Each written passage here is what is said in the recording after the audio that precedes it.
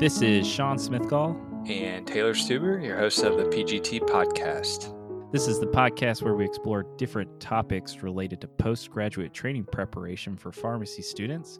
Through our series, we hope to give a down-to-earth, enticing discussion on how to prepare for postgraduate training application. Today, we have with us Dr. Jessica Starr. Jessica is an associate faculty member at Auburn University Harrison School of Pharmacy. Jessica, welcome to the podcast. Thank you. I'm very excited to be here. I love talking about residency training. So, Jessica, you have a wealth of experience. We want you to start by giving us a little background on your experience with residency programs and specifically your experience as a residency program director. Sure. I completed both a PGY1 and a PGY2 residency program after graduating from Auburn. And then I moved back to Alabama and have been practicing at Princeton Baptist Medical Center in Birmingham, Alabama. And there was not a pharmacy residency program at that community teaching hospital when I started. So around 2007, I submitted a proposal and application to start a PGY1 program at Princeton Baptist with 2 positions, and we enrolled our first residents July of 2008. In 2011, I expanded that program to 3 residents. And then I stepped down from program director of that program in 2017, but then started a PGY2 program in internal medicine just this summer. And we just enrolled our first PGY2 July 2020. Oh, that's excellent. So you have experience both PGY1 and PGY2. We're going to get into our topic in a second, but first, we want to bring to you the daily postgraduate training trivia. So my question for Taylor and Jessica is, what does the M&M stand for on the little M&M candies? What does the M&M stand for? So my initial gut reaction is one of the M's stands for Mars. I know Mars candy is a lot of things, but I have no idea what the other M stands for. How about I was gonna say milk and something. Mars and milk is our final answer. Mars and milk? It is Mars, Forrest Mars, and Bruce Murray. So Murray's the other one. They're the 2 co-founders of the chocolate candy. All right, now back to serious stuff. So, Jessica, today we're going to be talking about being a standout candidate and what candidates and applicants can do to help stand out in your eyes as a residency program director. So, I guess just to get us started, what do you think is part of a standout toolkit and what does it mean for potential applicants to look good on paper? That's a great question. So I think, it's getting really tricky because residency programs are seeing, skyrocketing numbers of applications. So how do you sell yourself before you even have a chance to speak to a residency program director through the application process? I think some of the biggest things that you can do on paper are to highlight and explain some of the activities that could look routine. So, whether it's taking the time to explain a little bit more about what you do in your clinical rotations, what you do in your pharmacy work experience, taking the time to explain, and I don't mean write a novel, but a few notes on what your role was in some of the organizations that you belong to. I mean, certainly everybody can't be a president or a vice president or a committee chair, but you can still have meaningful and impactful involvement in organizations. So I think really just taking a moment to describe some of the detail of the work you do. That also extends to projects, whether it's research projects or more small scale things like writing a newsletter or contributing to maybe a monograph at a hospital. Again, like taking a few moments to describe your involvement in those activities can really help us sort of see what you've done better than just looking at a laundry list of one-time participations in health fairs or that sort of thing. So you think there's like a secret sauce, like one specific thing that all candidates should have? I personally do not at all. A lot of candidates fixate on GPA, for example, and I have never found a good correlation to a candidate's GPA and ability to perform in the residency arena, whether it's an excellent GPA and a poor performer or a mediocre GPA and an excellent performer. I think that strength of rotation schedule in the APP year can really help determine success, but we fully recognize that sometimes that's out of a student's control. But I think obviously the more rotations that you have as a student that are going to help prepare you to do the activities that you're going to be asked to do in residency, I think that looks really good. And I also think being involved in lots of activities like monographs, MUEs, research projects. And I don't even mean that it has to be, this great original research that you present at a national meeting. I mean, that's great, but just the more you can be involved in those like day-to-day activities that you think about doing while being a PGY1 resident from a project and presentation standpoint is only going to help you further when you get to residency. And do you have advice for students who are wanting to be part of those sort of projects, MUEs and things like that? So, I think it probably varies school to school on how things are set up. Certainly, at the university that I work for, with Auburn University, our students are assigned to regions. So, reaching out to the faculty in the regions that you're assigned to rotate in. If you're at an institution where you're more centrally located, then just reaching out to the preceptors and faculty, several weeks before you start a rotation and ask to see if there's those type of opportunities available. Getting involved with one or two faculty mentors to do more longitudinal research, I think, is great. But again, I don't want to give the impression that you have to do something huge and large scale. I think, to me, just looking at like what actually you were doing, so you were able to be involved in true, like the IRB application process, for example, or you were actually able to be involved in data collection and data analysis, and not just maybe kind of working on the outside of a project. Things at institution settings where you can get involved with like a monograph or a formulary type recommendation, again, might be smaller scale, but again, just reaching out before you start your rotations, just letting your preceptor know that you're open to doing those extra things that might extend beyond the general rotation requirements. Great. Those are excellent points. And I think you've gone over a lot of good examples of how they can take some of the things that seem more day to day and stuff that they're doing anyways, but kind of take it to the next level and helping them stand out. So are there anything else that you would suggest for a candidate to get their foot in the door during maybe the application process, or things that they can do to make sure that they are securing on-site interviews at programs? Yeah, I think that's a really great question. So, starting like really big, what I've learned through preceptor conferences and just, networking with other residency program directors is that everybody has a little bit of a different approach in how they screen applicants.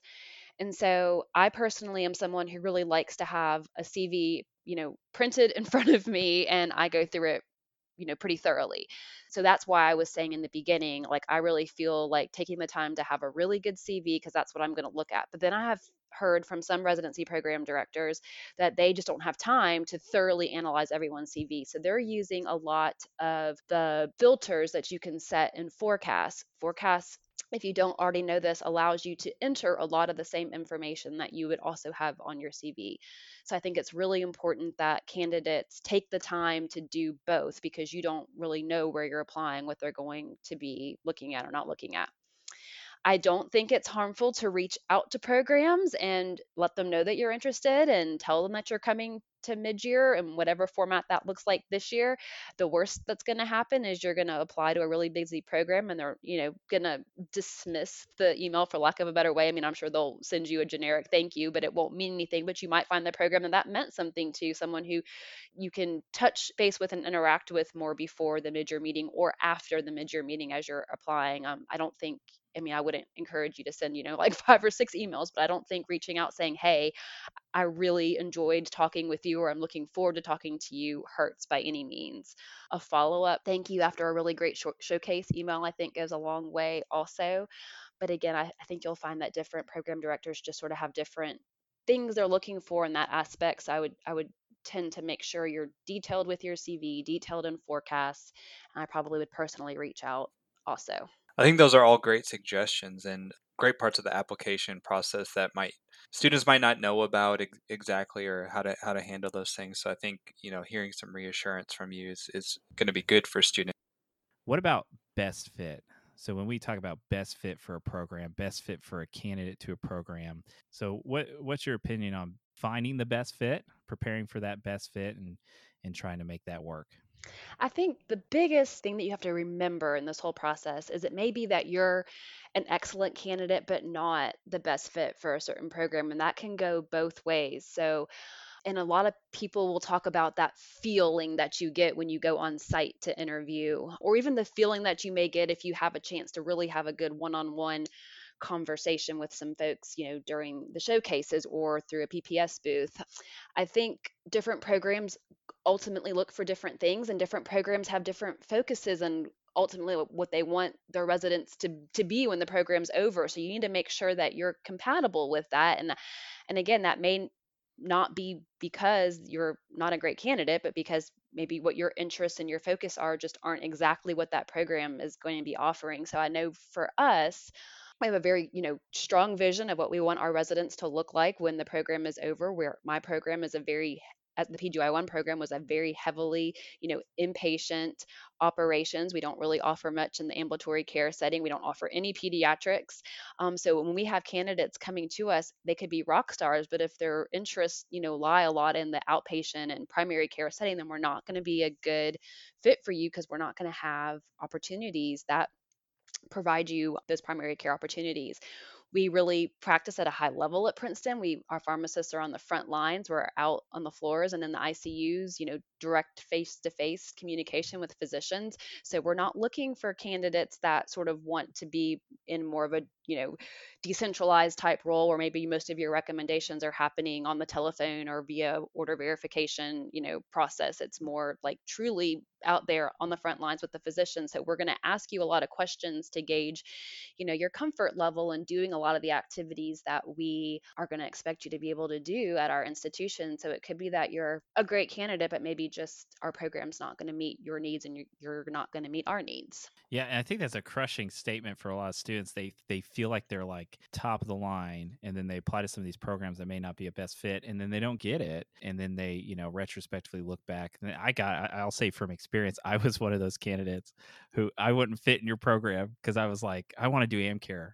That's my career. And I applied to some PGY1 programs, and I had this whole, why didn't I get interviews kind of sensation. And I was like, oh, you know what? It's because they really didn't like that.